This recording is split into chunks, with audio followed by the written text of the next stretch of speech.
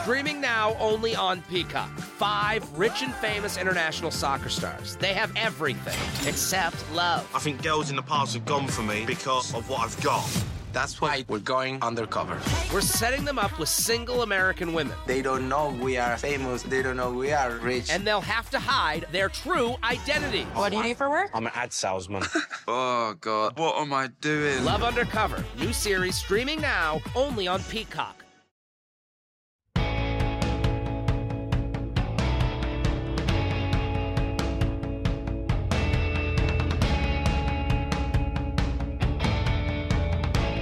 Welcome to the Peter King Podcast. So happy you can join Miles Simmons and me as we get you prepared 2 weeks out for the NFL draft. And Miles, we're going to talk about a lot of things today, some of them not having to do with the draft, but let's just go over our lineup. First, Odell Beckham to the Ravens. What does it mean? And you have a very interesting thought, I think, about how this doesn't necessarily mean that everything's going to be all peaches and cream with Lamar Jackson. Everybody is starting to think now that the number 1 pick in this draft is going to be Bryce Young.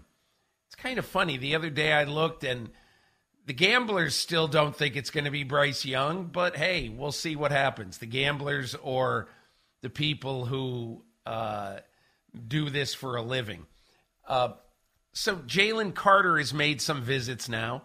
The quasi-troubled Georgia defensive lineman is trying to basically sell his play and his personality in Las Vegas and Seattle this week. The last week, by the way, that teams can do in-person visits with prospects before the draft. Michael Bidwill, the owner of the Arizona Cardinals, is in some trouble in Arizona. We're going to delve into that and why one of his former top personnel executives is challenging him. And really, this is a sordid story, but I think it's an important story to realize. Miles and I will get into that. We're going to be joined by Tom Pelissero of NFL Network, who had some very interesting news on Monday night about Cliff Kingsbury, the former hire of Michael Bidwill in Arizona just 4 years ago, now joining the coaching staff at USC. We'll get into that with Tom Pelissero and everything about what he's hearing with the draft. I'm going to tell you a story about how bunched up I think the receivers are in this draft and why, if you're in the second half of the first round, like Baltimore, like the New York Giants, you are going to, if you choose, you're going to be able to get an excellent receiver in the second half of the first round. What team is going to be the most aggressive going up to number 3 for Arizona's pick? I will give you my 2 best candidates to go up and do this.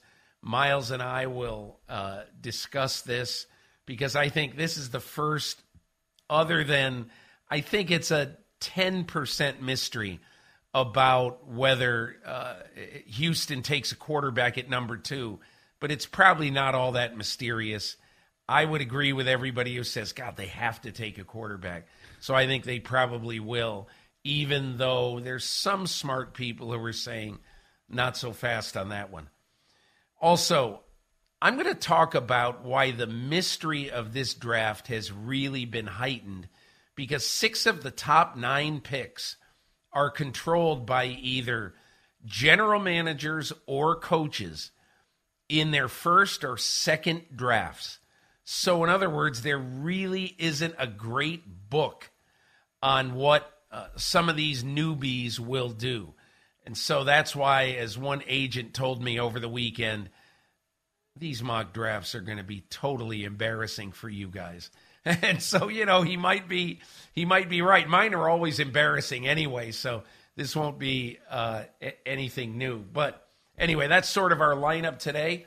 Miles Simmons, just 2 weeks before the draft, and I think sort of the overriding story, it's so odd before the draft, just 2 weeks before the draft, that it's amazing how much Lamar Jackson and by extension Odell Beckham Jr.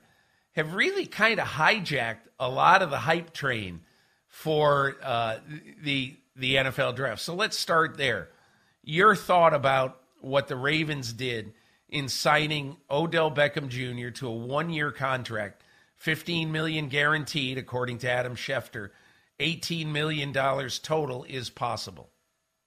Yeah, I think it's a good move for Baltimore. I think it's a move that they kind of had to make in order to solidify that receiver position, which we know with Baltimore has been an issue for a long time, right? It's not like they have been really great at drafting and developing receivers. Rashad Bateman took exception to that when Eric DeCosta made mention of that at the combine back, I don't know, a month or so ago, whenever it was. Time sort of has no meaning for me anymore, I guess. But I think when you look at what Odell Beckham Jr. can potentially do for that offense, it's great. It's nice that he has some familiarity with Todd Monken from their time in Cleveland in 2019. So they understand each other in that aspect a little bit. But also, I think just when you have a new offensive coordinator and you're trying to implement something that can elevate an offensive system, having Odell Beckham Jr. can't hurt you. Now, how much will it really help the Ravens? I don't know. I don't know that any of us really know. I mean, Odell Beckham Jr. hasn't played football since the first half of Super Bowl 56, where it looked like he was on track to become the MVP of that football game until he tore his ACL for the second time. And I think when you're coming off an ACL injury for the second time, as he is, we just don't really know if you're going to have that same level of explosion that he used to have. And that's no fault of his own. It's just the reality of what happens when you have an injured wide receiver. So I do think it's a good move for Baltimore. I think it's a move that they had to be aggressive in making, but I just don't know how much it's going to really help that offense, A, because you don't really know what Odell Beckham Jr. is going to look like on the field, and B, because we still don't quite know, Peter, who their quarterback is going to be and when that quarterback is going to be involved, if at all, in the offseason program and training camp. I think this, first of all, if the Baltimore Ravens were not having this mega problem with Lamar Jackson, personally, I don't think there's any way they would have guaranteed $15 million to a receiver who's had 2 ACLs in the last 3 years, who over the last 3 years has had 880 yards of receptions, something like that, and who has been a shell of himself. And again, he was on his way in the postseason, when on the Rams postseason run, and then he tore his ACL. But here's the problem, Miles. You have a 2-time ACL guy entering his age 31 year. And I think in general, when you look at skill players, speed skill players who've had multiple ACL injuries, and it's unprecedented to get that amount of money guaranteed to them. And so I think the Ravens did this basically to say to Lamar Jackson, listen, we're serious. We're going to build a great offense for you. We've already done a lot of what you wanted in building the offense. And so I think that this is a red carpet being rolled out to Lamar Jackson in South Florida and saying, listen, let's even do a short contract. The Ravens basically have already, according to Lamar Jackson, already seemingly offered him a 3-year contract that seems either totally or mostly guaranteed. He tweeted it was for $133 million. I don't know how he can be expected to get a lot more than that anywhere. But I do think the Ravens have ratcheted down. They've basically, as you saw in their press conference, they kind of have a news blackout now on all things Lamar. And the bottom line in this is they're trying to ratchet down the temperature in this and say to Lamar Jackson, let's get something done. Listen, The funniest thing, Miles, that I've heard in the last few days is, would the Ravens take Will Levis if he's available down there low in the first round? Would they? The Ravens are not taking a quarterback in the first round. Stop. That is not happening. Why would they slap Lamar Jackson in the face by taking a quarterback in the first round? It's ludicrous. And so, anyway, that's kind of how I see this. I think the money is really excessive, but I think it's just the cost of doing business right now for the Ravens. It is the cost of doing business, but, and you alluded to this earlier, Peter, I just don't know that it really means that Lamar Jackson and the Baltimore Ravens are going to all of a sudden hold hands and sing Kumbaya around the campfire. Because you're right. Lamar Jackson is an unpredictable actor. And I don't mean that in a bad way or a negative way. It's just the truth, because how in the world would anyone have thought that we would be here with Lamar Jackson, where he's been hit with a non-exclusive franchise tag? There's no real interest in him on the open market, which we know because there's been no reported meetings or anything like that, right? And also now we have a situation where if they don't get anything done, then he is in line to make $32 million in the coming season. Now, I mean, they could work something out for a 1-year deal, a 2-year, 3-year, just short-term, whatever it happens to be before that. I think it's the July 17th deadline because the 15th falls on the weekend this year. So there's a lot of time before, it's a critical mass point, right? Before the Ravens and Lamar Jackson have to do something. But at the same time, I just don't know what's going to happen next, because we can't predict it with Lamar Jackson. I mean, who would have thought that when John Harbaugh was going to sit down with the media at the league meeting a couple weeks ago, that we would have a tweet that says Lamar Jackson requested a trade on March 2nd, which he doesn't really need to request a trade because he's a free agent and he can go meet with other teams. So it's an entirely unpredictable situation. I think having Odell Beckham Jr. there is a sort of olive branch. But what does that mean for Lamar Jackson? I don't know. And I don't know that anybody really, really knows until Lamar Jackson signs something with the Ravens or with somebody else that, gives him whatever the money that he wants or can actually get. So until then, I just don't really know what it means for the next steps for the Ravens and Lamar Jackson. Let's move on to this draft and the Bryce Young feeling. Chris Mortensen of ESPN, who's, by the way, Chris Mortensen's son, Alex, last year was Bryce Young's quarterback coach at Alabama. Alex Mortensen is now the offensive coordinator under Trent Dilfer at Alabama Birmingham. But I find that connection to be fascinating because Mort said last week that he believes when it's time to draft that Bryce Young will certainly be the pick of the Carolina Panthers. That's just another brick in the wall, quite honestly, Miles.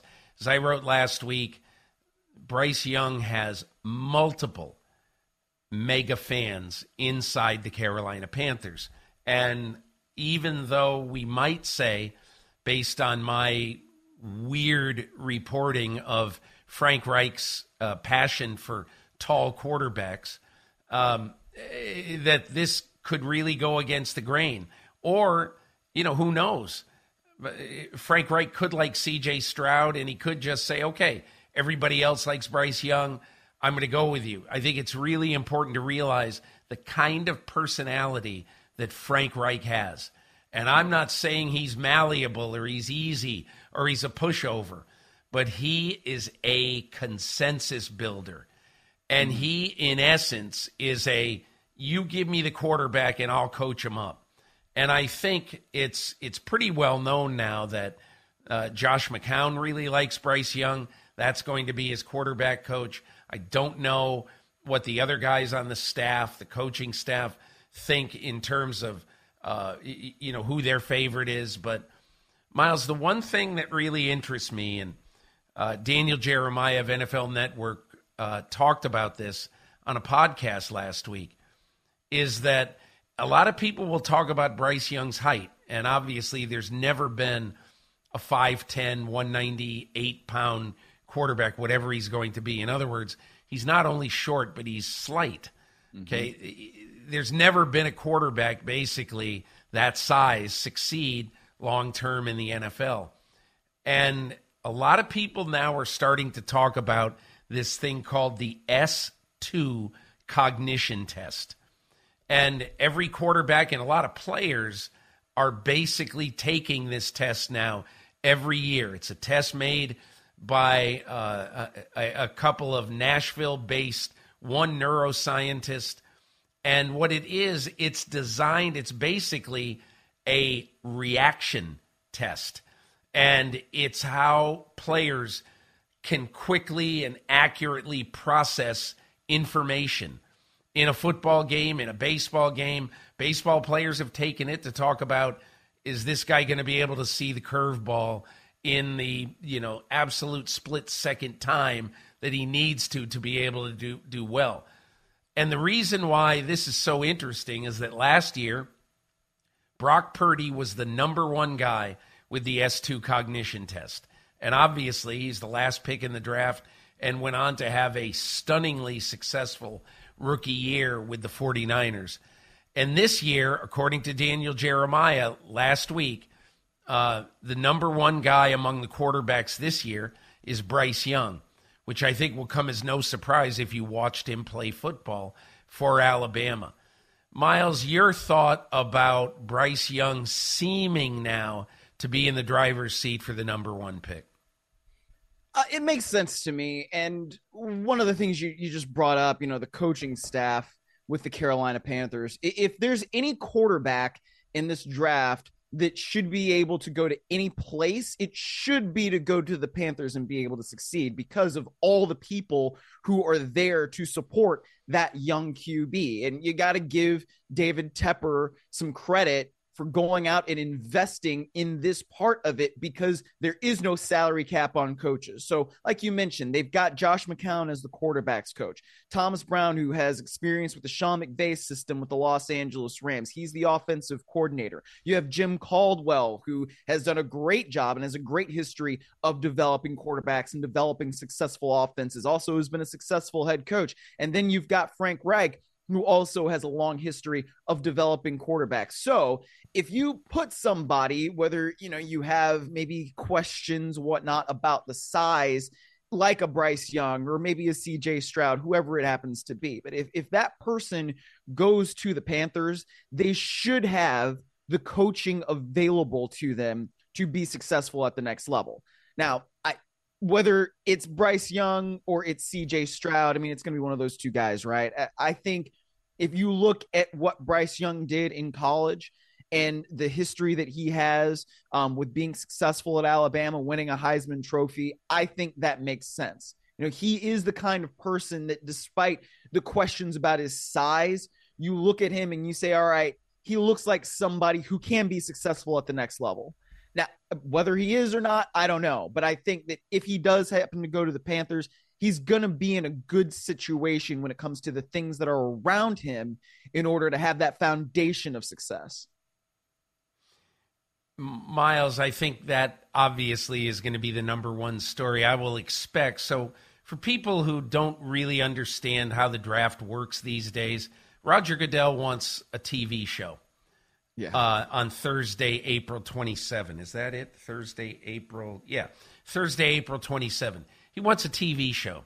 He doesn't want all the answers to be given out, which is why I think that the Panthers, you're going to see and hear them being very protective of that pick and not, leak a lot of stuff. We'll see. We'll see if they do or they don't. But I think they're in good position with the second pick because Nick Caserio, as one other general manager in the league said, Casario's a CIA agent. You're not going to find out what he's doing before the draft. And so, we'll see what happens. And we'll get into all that as in the next couple of weeks. What do you want to hear if you're Dave Ziegler, the GM in Vegas, or Josh McDaniels, the head coach, or John Schneider or Pete Carroll in Seattle.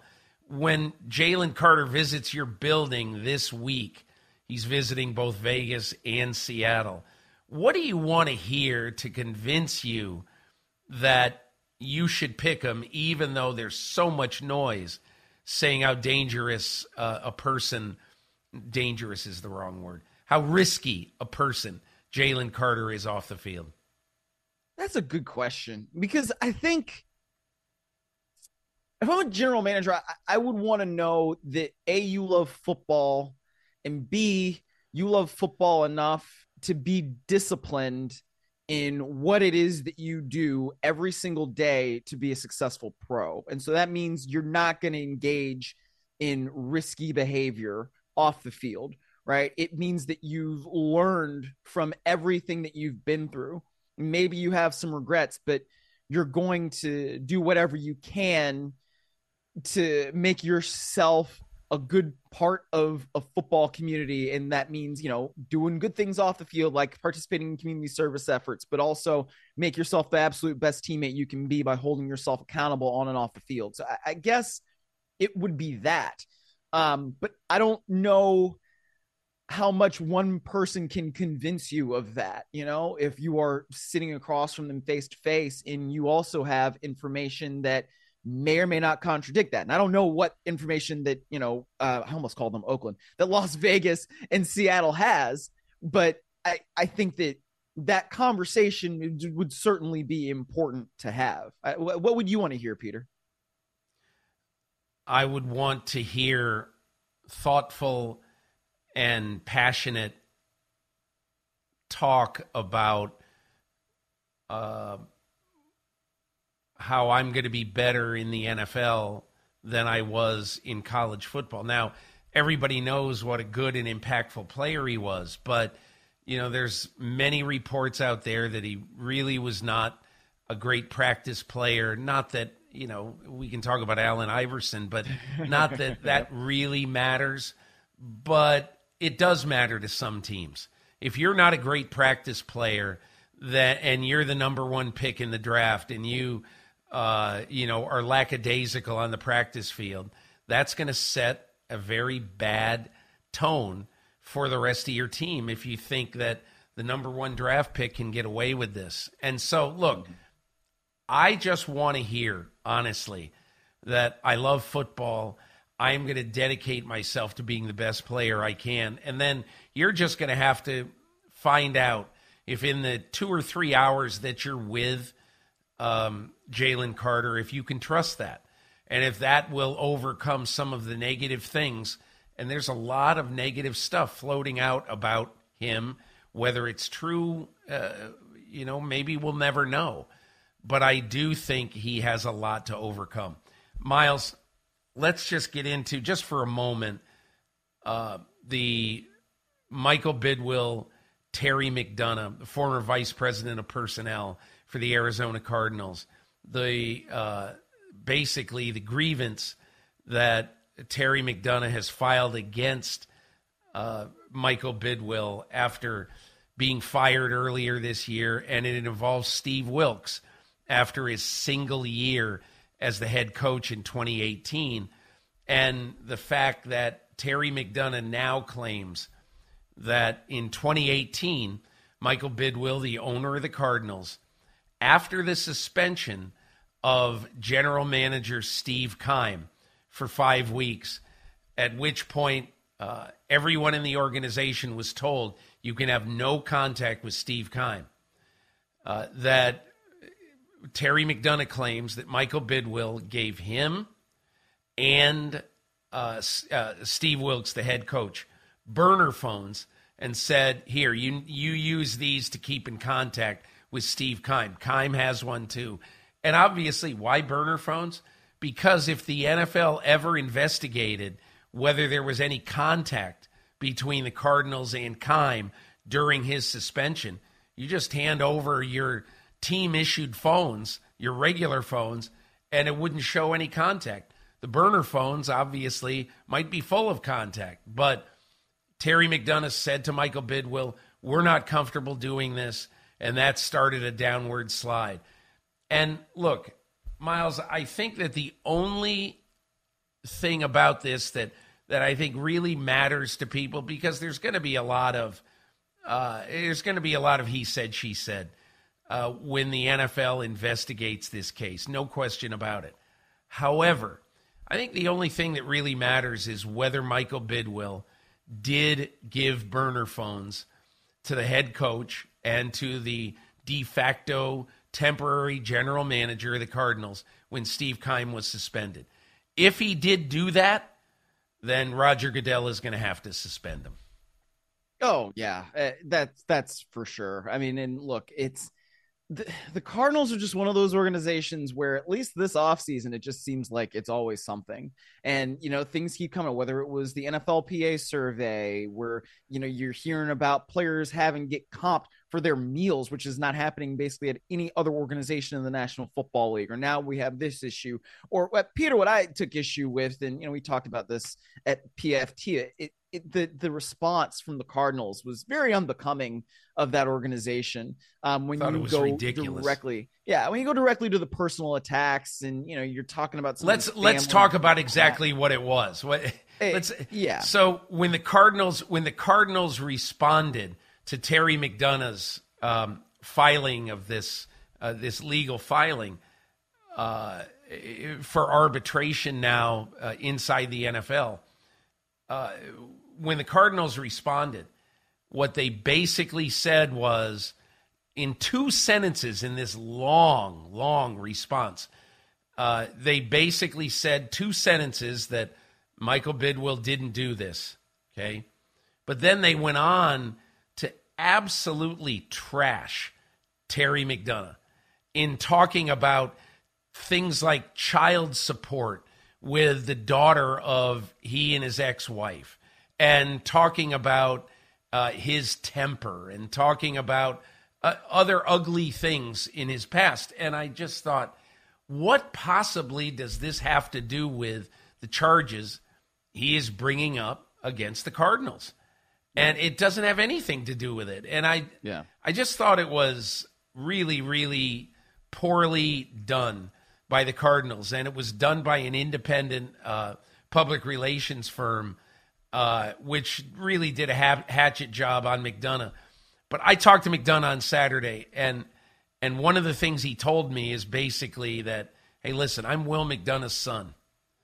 In other words, I'm going to stand strong. For those who don't know Will McDonough, he's the most storied columnist ever to write about the National Football League before his untimely death, I think now about 20 years ago. He's Terry McDonough's dad, also Sean McDonough's dad. And Terry McDonough was a tough journalist. Once got into a physical fight with Raymond Claiborne of the Patriots in the Patriots locker room. Terry McDonough is not going to go down quietly here, I guess is the point. But we'll see how that goes over the next probably 4 or 5 months. I think this thing is going to take some time for the NFL to investigate, and we'll see how it goes. We'll follow the story here, but I think that's about all I want to devote to it right now. For the world's greatest athletes, this is the showdown we've been waiting for. There is nothing like competing on the world's biggest stage. It's a world record again! Gold for the United States! Unbelievable! And when that stage is Paris, anything can happen. I have never seen anything like this! How about that? An Olympics unlike any other. What a performance! The Paris Olympics, this summer on NBC and streaming on Peacock. I'm ready to go! Streaming now only on Peacock. 5 rich and famous international soccer stars. They have everything except love. I think girls in the past have gone for me because of what I've got. That's why we're going undercover. We're setting them up with single American women. They don't know we are famous. They don't know we are rich. And they'll have to hide their true identity. What do you do for work? I'm an ad salesman. Oh, God. What am I doing? Love Undercover. New series streaming now only on Peacock. So let's get to Tom Pelissero, longtime NFL scribe and now both a writer and a broadcaster for NFL Network. He's on top of a lot of stories as we sit 2 weeks out from the draft. Here's my conversation with Tom Pelissero. Back on the podcast with Tom Pelissero of NFL Network. And Tom, interesting little news note you had about Cliff Kingsbury, who I think a lot of people thought might take the year off and live in Bali or wherever the heck he was, far, far away from anything that had anything to do with the NFL, went to USC. Why do you think he went, and what do you think his future is? Well, Cliff had some time, Peter, to think about what he wanted to do moving forward. He's obviously got a lot of money coming to him on that Cardinals contract. He's made a lot of money in his career. He doesn't really necessarily need to work, but it's a unique opportunity to go to USC, where, remember, he was the offensive coordinator in title for like a month after he got let go by Texas Tech years ago and before he got the Arizona Cardinals job. Now he links up with Lincoln Riley. The two of them both come from similar backgrounds, the air raid offense. He gets to take over with the reigning Heisman Trophy winner in Caleb Williams. Cliff Kingsbury's coached a lot of really good quarterbacks, going back to Patrick Mahomes and Baker Mayfield. He had Case Keenum when Keenum was breaking the NCAA records, and now takes over a guy who potentially could be the number one pick in next year's draft. I think it'd be a surprise if Cliff does what he did last time he went to the NFL and ended up, coaching a number one pick in Kyler Murray. But certainly, if Cliff wants to get back into a Power 5 program and have an opportunity, this is a natural type of fit on a USC team that should be really good. Let's focus for a minute on Odell Beckham and what that means for the Ravens. I think we can all look at it and say it's insane to guarantee Odell Beckham $15 million. A guy who's had 2 ACL surgeries in the last 3 years, entering his age 31 year, did not play a snap last year. His last 3 years, he's been a shell of himself. What does it mean?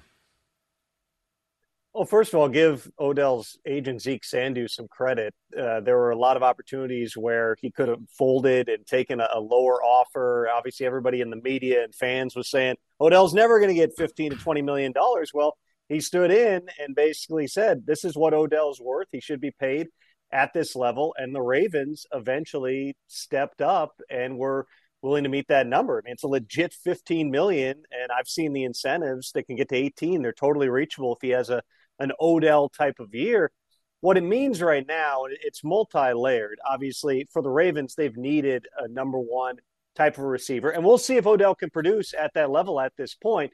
He's barely played over the last 3 years, Peter, not just sitting out last year, but he tore the ACL, I think, 7 games into 2020, came back, wasn't really himself in 2021, then ends up engineering his release from the Browns, goes to the Rams, and he was the best player on the field for chunks of that playoff run and certainly for the first quarter and change in the Super Bowl, but we haven't seen him in so long. If he's Odell, if he's the guy that the Ravens think he can be based on the investment they're making in him, they've got a legit number one receiver. And the other piece of this, obviously, is the Lamar Jackson connection. He and Odell are friends. From what I'm told, Lamar was actively involved in talking to Odell through the process, which I think takes some people aback because the last time that we heard anything from Lamar in the situation in Baltimore, it was that whatever it was, thread of 3 or 4 tweets saying I requested a trade back on March 2nd. Thank you all. It's over. We'll see you around. Appreciate everything. Basically a goodbye letter to Ravens fans. But, behind that, Lamar was still in negotiations with the Ravens. He's actively playing a role in the recruitment of Odell. The two of them celebrated the night on Sunday night that Odell agreed to that deal. Lamar has done so many things in an unusual way through this process. Obviously doesn't have an agent, so none of this follows the normal cadence, the normal logic, or anything else of contract negotiations.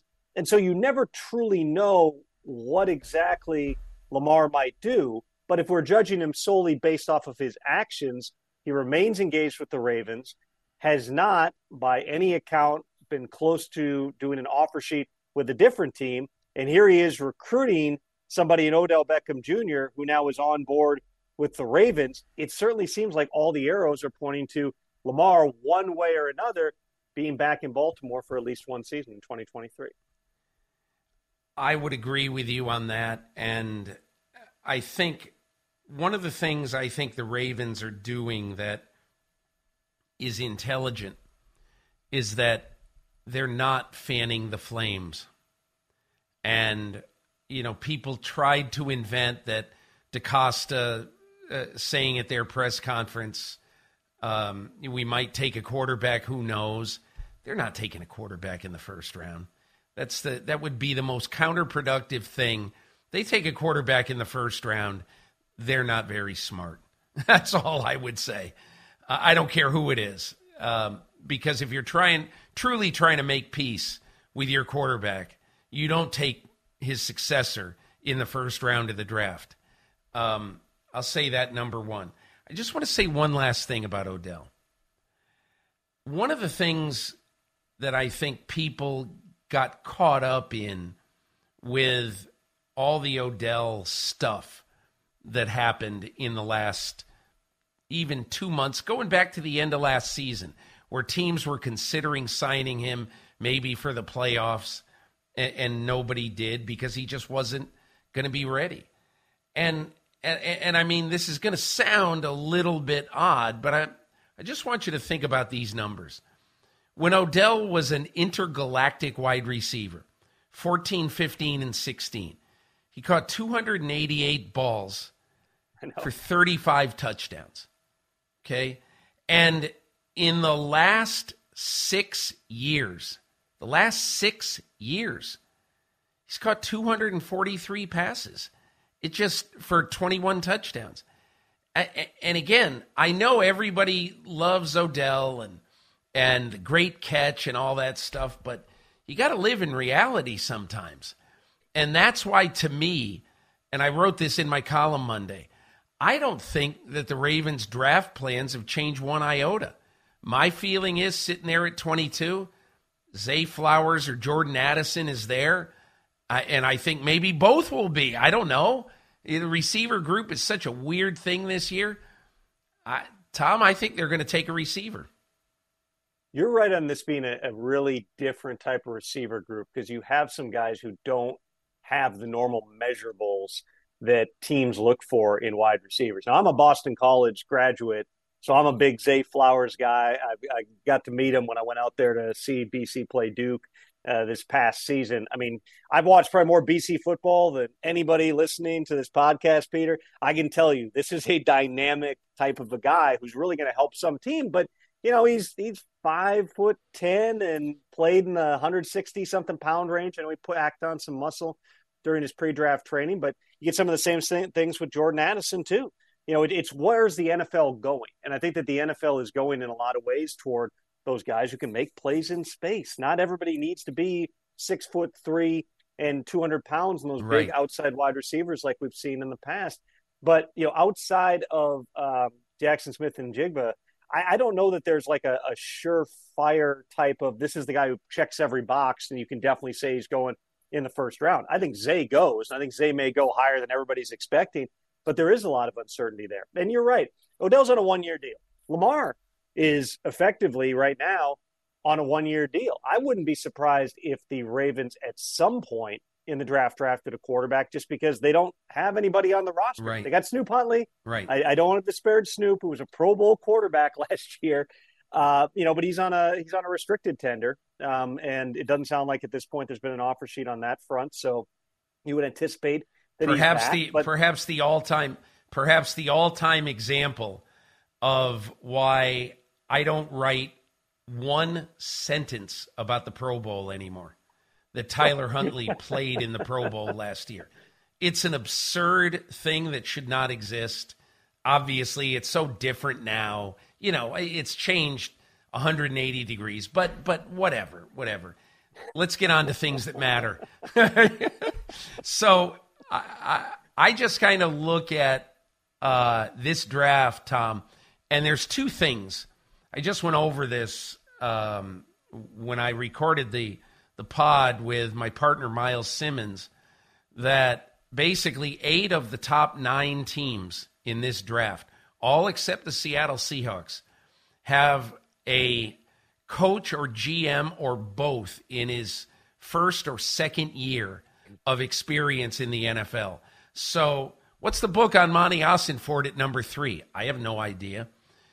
Nick Casario's a CIA agent, so I have no idea what he's going to do. Frank Reich likes tall quarterbacks. Everyone else is in love with Bryce Young. I think I know how that one's going to go, but we'll see. I just think we are up for kind of a mysterious first part of the round. I just want to hear what you think about that aspect of this draft. I think you're absolutely right, Peter. And I was actually just on the phone with someone talking about that. I think that everybody kind of, if you just look at the narrative surrounding this draft, it's okay, the draft starts at 3. And do the Cardinals take a player or do they trade it and somebody comes up? We don't know what's going to happen at 2 because it's not just Nick, it's also Nick plus D'Amico. And D'Amico Ryans has a significant amount of power. He's a new head coach. They're paying him a boatload of money in Houston to be their head coach. This is not Nick making a decision in a vacuum here. D'Amico is going to have a say in this as well. Do they think that one of these quarterbacks, if it's not the number one guy, who maybe they and the Panthers like the same guy, and certainly I believe within the league that right now there would be a level of surprise if it's not Bryce Young who goes number 1. If you're not 100% sold on C.J. Stroud or Anthony Richardson or Will Levis, if you take Will Anderson, who's the safest player probably in the entire draft at number 2, and know you got another first rounder, you can play with that and get a quarterback someplace else. There's so many different ways. This is not as linear as the Jared Goff, right, Carson Wentz draft. It's not as linear as the Trevor Lawrence, Zach Wilson draft, which, of course, in hindsight now we go back and say, how would you have reordered that round based on what we know now, at least at this very early point in their careers, about Zach Wilson and Trey Lance and Mac Jones and Justin Fields? But yeah, I think that there is a level of uncertainty about what happens at 2. With Monty Ossenford, he's a Minnesota guy, Peter. I believe he's from Zumbrota, Minnesota. So I've known Monty for a number of years now. He comes out of the New England mode and obviously has been with been in Tennessee the past several years working with Mike Vrabel and at the time John Robinson there. But he's never put his name on a player, not to the degree that general managers do. So, yeah, there's a lot of different directions that the top of this draft can go. And I think that Seattle, you mentioned them, John Schneider, Pete Carroll, we do have the long track record there. But do you know what they're going to ultimately do? Because I don't. I bumped into John and those guys down at the Florida Pro Day, talked to them for a while. I mean, they're doing all their due diligence on the quarterbacks because they haven't had a pick this high since like 2010. They've never been in this position. So, of course, you're going to I just have a feeling quarterbacks. Look, I just have a feeling, and it's probably, just knee-jerk.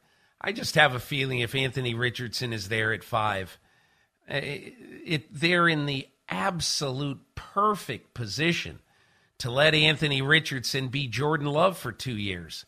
They love Geno Smith. And Geno Smith, somebody told me this, that the reason why Geno Smith would be the perfect quarterback for Anthony Richardson is that Geno Smith wants to be, an offensive coach, head coach, quarterback coach when he leaves football.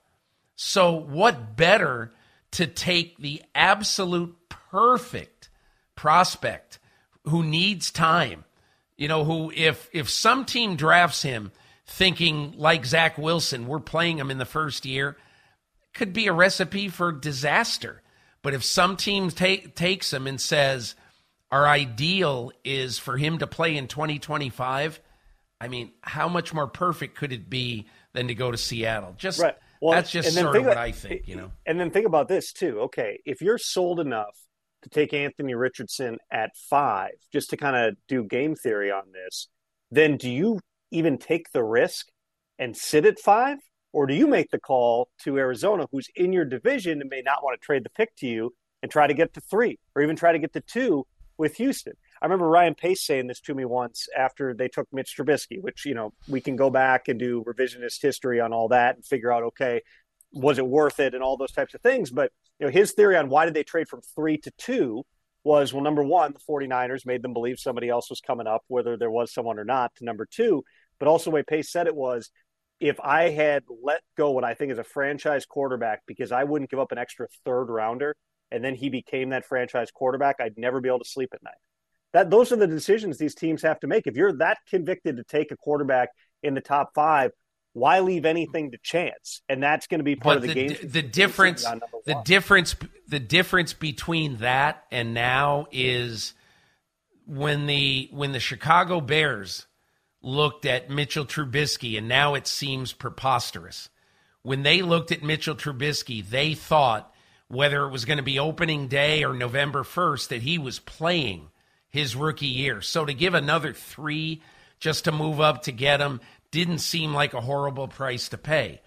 This one, the difference is Seattle to go to 5-3, because you would think, Tom, that Indianapolis going from 4-3 would be a lesser price. Now, I've thought of what you just said with Seattle, going up to get Anthony Richardson if they love him. The question is, if you're Monty Ossenfort, do you say to John Schneider, okay, I want the 20th pick in the draft for you to come up 2 spots?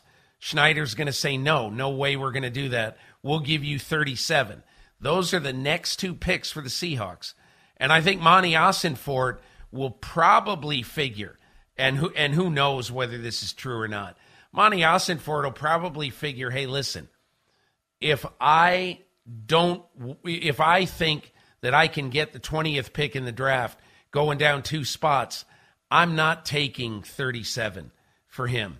I would much rather trade with the Indianapolis Colts and get the 35th pick for the Colts to move up 1, because all along I have thought that if the Colts move from 4-3, it's going to take the 35th pick in the draft. And what that would mean, obviously, is cutting off every other team being able to take Anthony Richardson. And the only way that John Schneider would be able to trump that is to give the 20th pick. That's why I just think it's unlikely that the Seahawks, for a guy they're not positive about, I just think it's unlikely that they'd give a first-round pick to move up ahead of a team that I don't think would have to give up even next year's 1. And that's just a little inside football, but that's just my thought. No, and I think that's the fascinating part of all this. Yeah, like, does Chris Ballard feel convicted to move up? Do the Cardinals, is their best offer going to come when they're on the clock? And Houston shocked everybody in not taking a quarterback. I mean, these are all the things that these GMs have to figure out, which makes these next 16 days or so a lot of fun.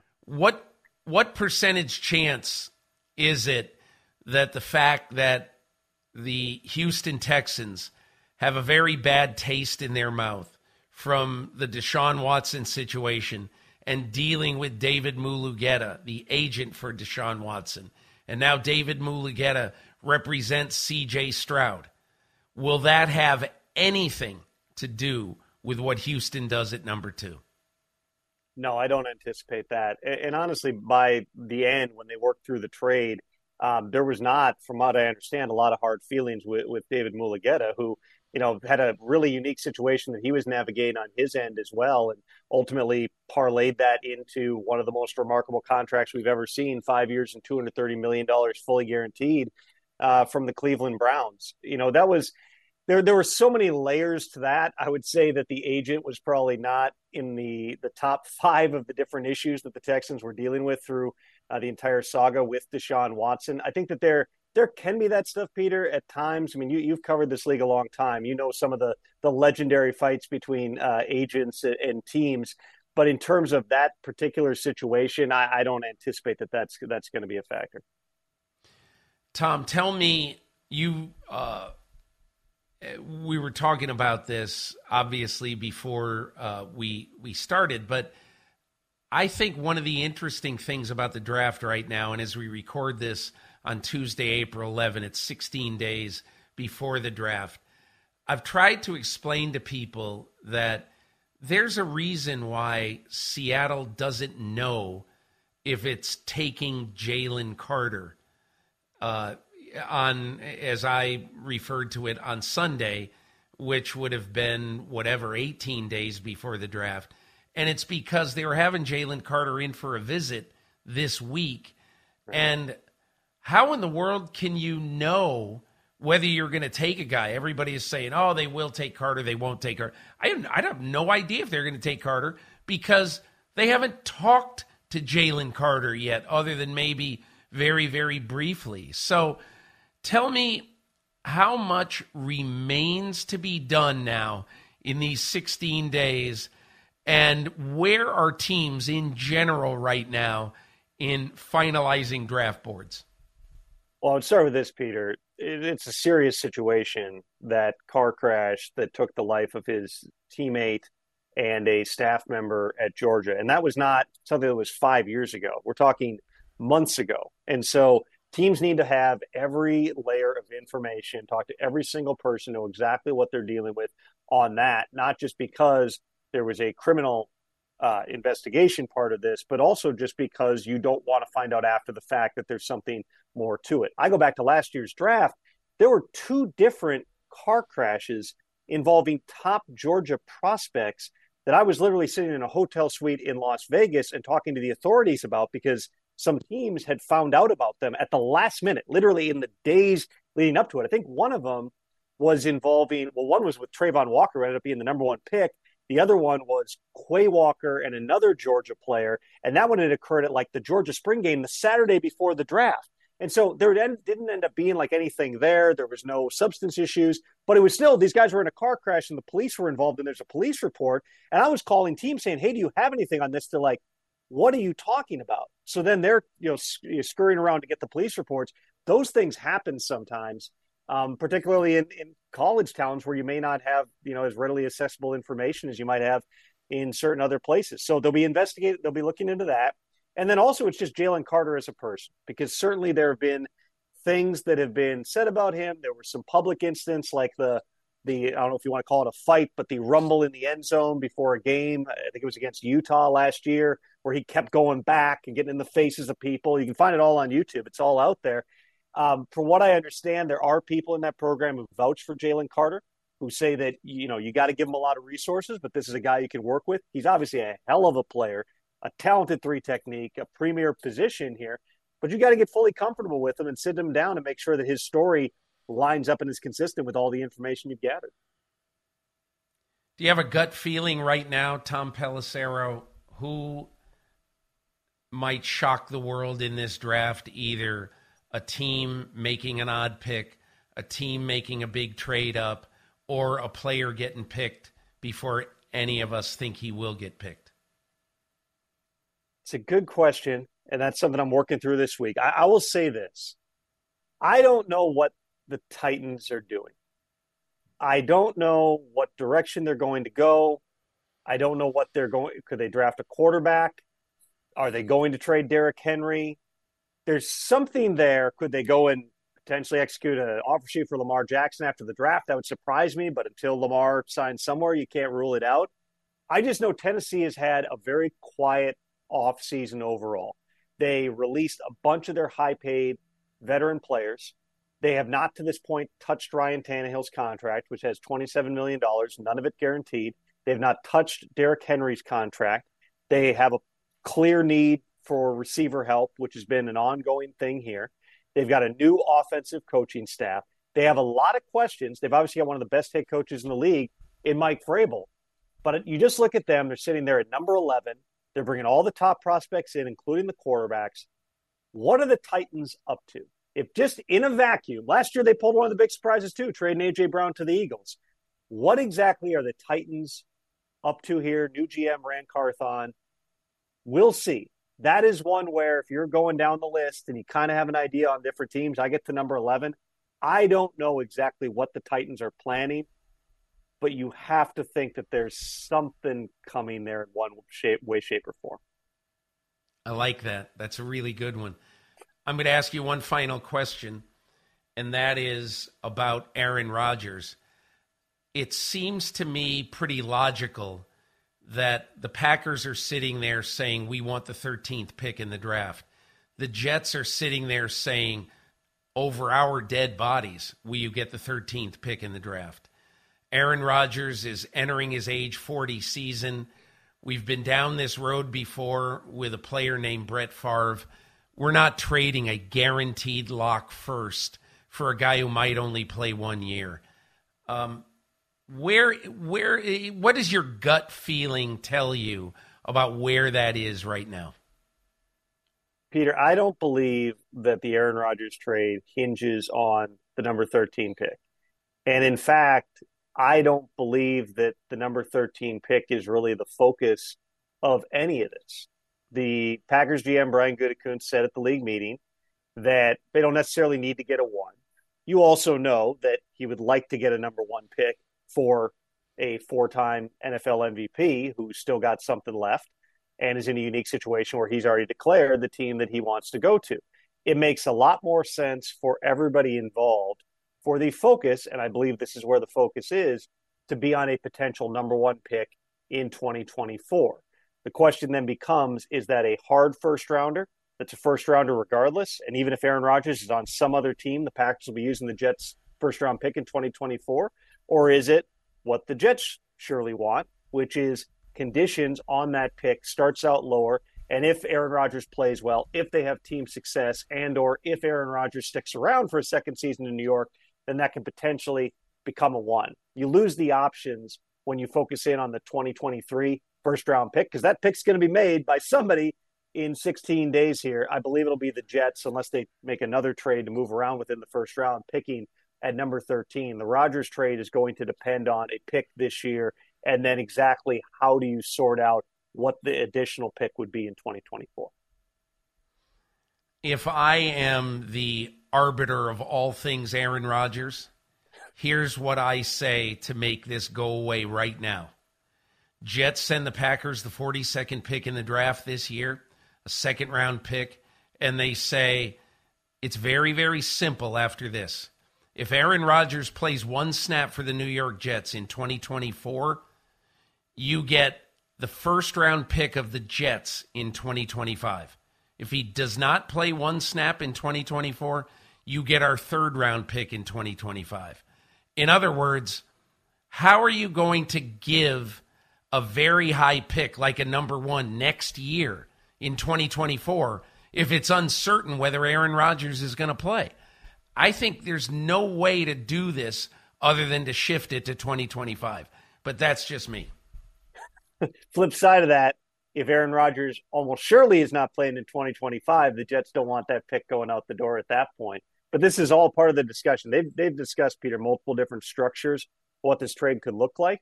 They're not far, but they're still not close. And we will probably find out when that pressure point arrives in the 72 hours or so before the draft, whether they're actually going to get there or whether we're going to go into full-on crazy town going past this draft and seeing what happens this spring and summer.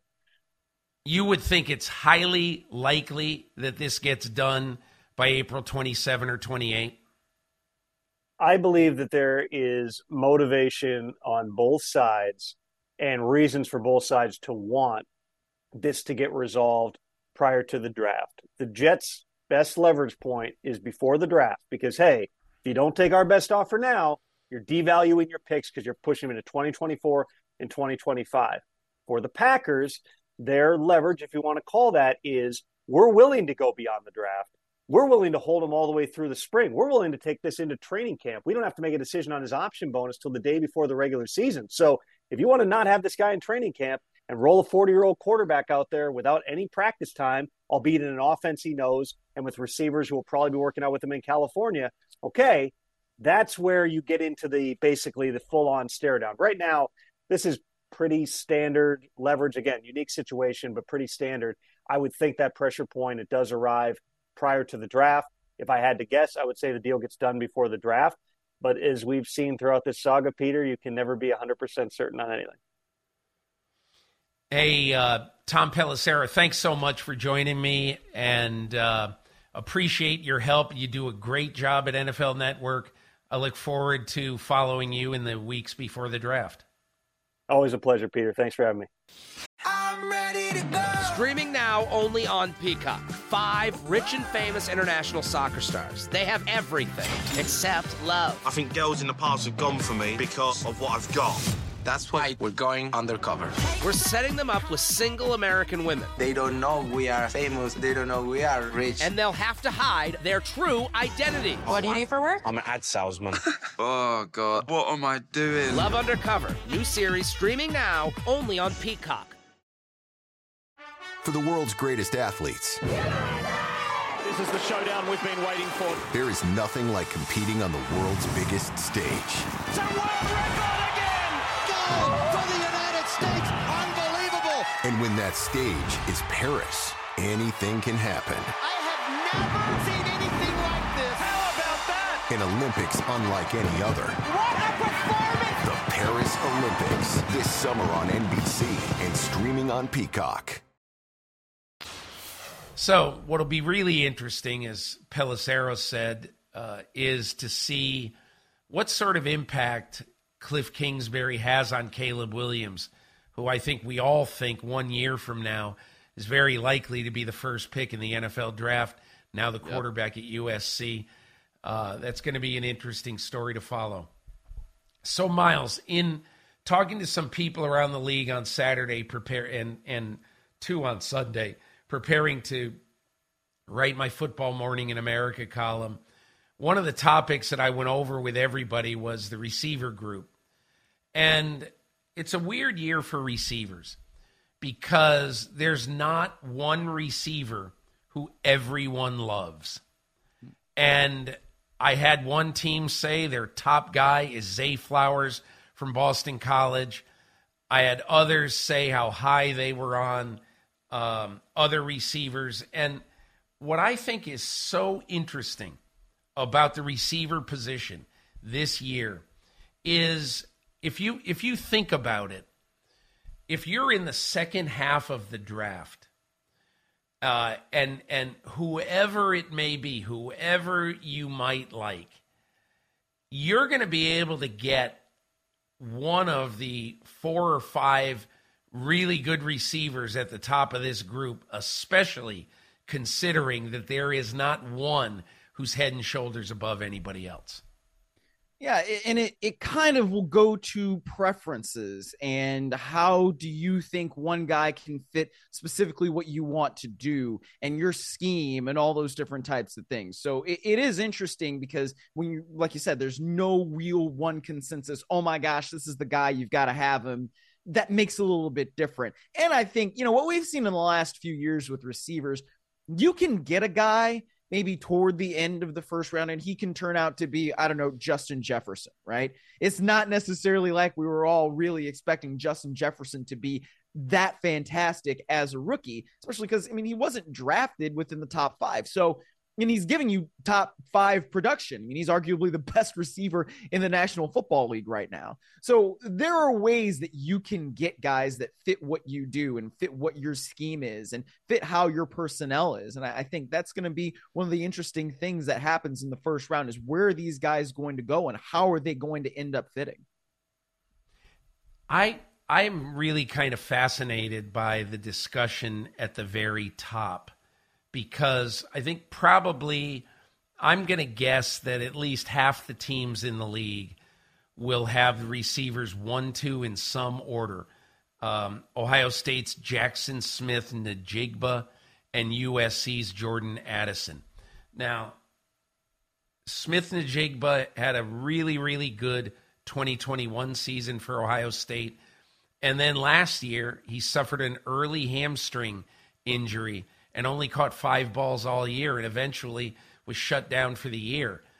And, as one team, when I was talking to him said, to have a hamstring injury bother you for that long of a time and whatever happened, I know a lot of teams are really looking into that. And when they did the physical on Smith and Jigba, they wanted to know basically, why did this hamstring injury linger for so long?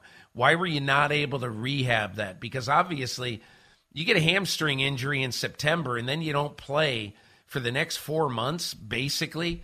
Why? What happened? So I think there's some question about that. Meanwhile, Jordan Addison is such an interesting story because he caught 100 balls from Kenny Pickett at Pitt in 2021. And then in 2022, he transfers. First time in his life, he's lived out west. He goes to USC, has to learn a totally new offense, under Lincoln Riley. Catches 55 balls. He's the leading receiver at USC. A lot of respect for the transition he made and how well he did as a receiver at USC in 2022. And then, obviously, there's Zay Flowers. 200 catches in his career at BC. 4 years of experience. And not on a great team either. Playing with a much lesser supporting cast. I think this is going to be a really, really interesting, it's Baskin-Robbins 32 flavors or whatever. Who do you like best? And you add in other guys like Jalen Hyatt, who's visiting the New York Giants this week. So there are a lot of receivers in this draft, and I think that we're going to be surprised at how they come off the board, Miles Simmons. Yeah, I would agree with you. I mean, the guy from TCU as well, whose name is escaping me, I'm just saying this right now. But it's one of those deals where, like you were saying, you get to pick whichever one you exactly want. And, whether it's a guy like a Jordan Addison or who I was very impressed with being out here in LA, and you see what the transformation was with Lincoln Riley, with Caleb Williams, who, like we said, is probably going to be the number 1 overall pick next year. But he had a guy in Jordan Addison that he could really rely on. And that's something that when you go from one offense to another offense and you are that productive, that would make me feel pretty good about the way he can translate to the next level if I'm somebody who's looking for a wide receiver. Miles, let's get into the last topic that I want to discuss this week on the pod, and that is the unpredictability of this draft and maybe why it's particularly unpredictable this year versus other years. As I go over the top of this draft, just follow me here. All right, the number 1 pick in this draft, you're going to pick a quarterback in Carolina, and the coach, the quarterback coach, the senior offensive assistant, and offensive coordinator are all new, and they're all basically working together in this form for the first time. It's the first year as an assistant coach for Josh McCown, the quarterback coach. Thomas Brown comes over from the Rams as the offensive coordinator. Jim Caldwell, first time working with those guys. Caldwell and Frank Reich know each other, but working together in this capacity, it's new for the first time. So there's that. In Houston, you have a relatively new GM in Nick Caserio, but a guy who really is very secretive, just like his mentor, Bill Belichick, and a rookie coach in DeMeco Ryans. Now you go to number 3. A rookie general manager and rookie head coach, Monty Ossenfort, Jonathan Gannon. What's the book on them? Who knows? Then we go, obviously, to number 4 with a new head coach in Shane Steichen. I think there's still a lot of what is it going to be like for a veteran general manager, Chris Ballard, and Shane Steichen to work together. At number 5, there's none of that. John Schneider and Pete Carroll have worked together for 1,000 years. So, the book has been written. The one different thing and really weird thing about this is they don't pick this high.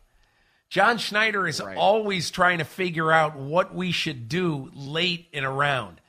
Then we get to number 6 with the Lions, Brad Holmes and Dan Campbell, second-year guys. You get to number 7 with the Las Vegas Raiders, Josh McDaniels, Dave Ziegler, second-year guys. You get to number 8 with the Atlanta Falcons. Again, new guys led by Terry Fontenot and Arthur Smith. Terry Fontenot in his second year running a draft. And obviously number 9, both of the draft players in Chicago. The coach, Matt Eberflus, and the boss, general manager Ryan Poles, both in their second year. You look at that and you understand why one agent told me over the weekend, man, your mocks are going to look really stupid, or words to that effect. Miles, I'm curious, when you hear that, do you think that there's going to be an unprecedented amount of wow on draft night, or do you think we're overplaying that? I don't know if we're overplaying it. I think that there are probably going to be some trades, though. And whether it's with the Cardinals at number 3 and somebody is aggressive, whether it's the Colts or perhaps the Raiders or somebody else that just says, look, we feel really good about one of these quarterbacks, whether it's Anthony Richardson, who I would assume it would be, or somebody else. And they say, yeah, we need to make an aggressive move so that we can get up, so that we make sure we get this guy. That I think could happen. But it could also just be, somebody like a Jalen Carter, who we were just talking about. Maybe he continues to slip because there are teams that don't want to take whatever risk they see in picking somebody like Jalen Carter. So I think, you've got a couple of linchpins in that top 10, because of the history that we know of John Schneider and Pete Carroll and how they usually trade back and get more picks. That's going to be a very interesting pick to see what it is that they do. Brad Holmes and Dan Campbell have been together for a few years now. They don't necessarily need to pick a quarterback, but could they do that because Jared Goff, he's been good for them? Is he going to be able to carry them over the mountaintop, or do they see him more as an Alex Smith type, where you have a guy that's good, but you don't necessarily know if he's going to be great and get you over the top? And so instead we pick a guy, let him sit, learn behind Jared Goff, and then that becomes our guy later. I don't know, but I just feel like there are a couple of different interesting linchpins where you look at it and say, 3, are they going to keep that? We don't know. 5, are they going to keep that? We don't know. 6, are they going to keep that? We don't know. 7, are they going to keep that with the Raiders? Are they going to move up? We don't know. So, you know what I'm saying? Like, that's where the intrigue is. And I guess if you're Roger Goodell, that could make for a pretty compelling television show.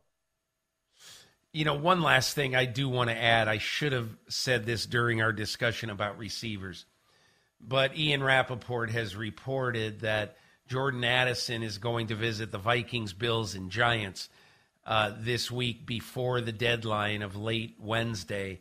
And so I would assume that's a Monday, Tuesday, Wednesday deal for Jordan Addison. Interesting to me is that my feeling is I think Jordan Addison is a strong candidate at number 22 for the Baltimore Ravens. And the Vikings are 23rd, the Giants are 25th, and the Bills are 27th. This is the kind of thing that if one of those 3 teams kind of falls in love with Jordan Addison, this is the kind of thing that creates opportunities for trades in the middle of a first round. In other words, if I'm Brandon Beane, the general manager of the Bills, and I really want Jordan Addison, and he's far and away the best player left on my board, say, midway through the first round, and again, this is all big ifs. Yes. This is when you call the Seattle Seahawks at number 20, and you say, all right, John Schneider, I'll give you this pick and our 3 for I want to move up 7 spots. And I'll give you my 3 and maybe a 6 to move up these 7 spots. Now, I don't have the Jimmy Johnson trade chart in front of me, but my point is this is the kind of little intel about visits and who is going where. And now we know the New York Giants at 25 are going to have in-person visits with both Jalen Hyatt and Addison. So, and I would bet a lot that they've already talked to Zay Flowers, for instance. So teams doing their due diligence just leads me to believe that, the second half of the first round is going to have some interesting receiver picks, especially because late visits oftentimes connote teams that are very interested in a guy and want to get to him last, late in the visit process, so you can find out, hey, where have you been so far? What's their level of interest? What have you seen? And, there's some interview techniques that you can tell when you talk to some of these players. So we'll see what happens. But, Miles, to me, the receiver group is going to be just, I think, totally fascinating on the night of April 27th. Yeah, and you mentioned the Bills. I would like to see the Bills get aggressive. The Bills are one of those teams where it's like, yeah, we still expect them to be a competitor as long as Josh Allen is on that team. But A, I think Josh Allen needs to cut back on the turnovers, especially the fumbles. But B, they need to go out and get him somebody who can be a reliable second weapon to a Stephon Diggs that they just have not necessarily had. And you need somebody to be that primo guy. And if Brandon Beane can get aggressive and go get somebody like that, I would feel encouraged about the Bills offseason. Miles, just a quick tease for next week. I really want to kind of dissect Bijan Robinson next week because I just had maybe a 2-sentence note in my column this week about how I think the Eagles at number 10 should take Bijan Robinson. And I got both Philadelphia Twitter and Philadelphia media all aflutter with that, saying what a dumb pick that would be. But we'll get into that next week. For now, I'm just going to make one final point. You're talking about the Buffalo Bills. Last year, the Bills scored 455 points. They had the biggest point differential in the AFC last year. They scored 169 more points than they allowed. And what is so interesting about this is everything you hear about the Buffalo Bills, what are they going to do to help Josh Allen? Josh Allen needs help. They scored 455 points last year. I mean, whatever that is, 27 points a game. I'm not sure. I think what they need to do is find Von Miller, the fountain of youth. But we will have time to discuss the Buffalo Bills prospects as we go down the line in podcast land. That's it for this week's episode of the Peter King Podcast. So happy to be joined by all of you this week, and we look forward to next week. We'll be 1 week closer to the NFL Draft. Thanks a lot for listening. Thanks a lot for experiencing the Peter King Podcast.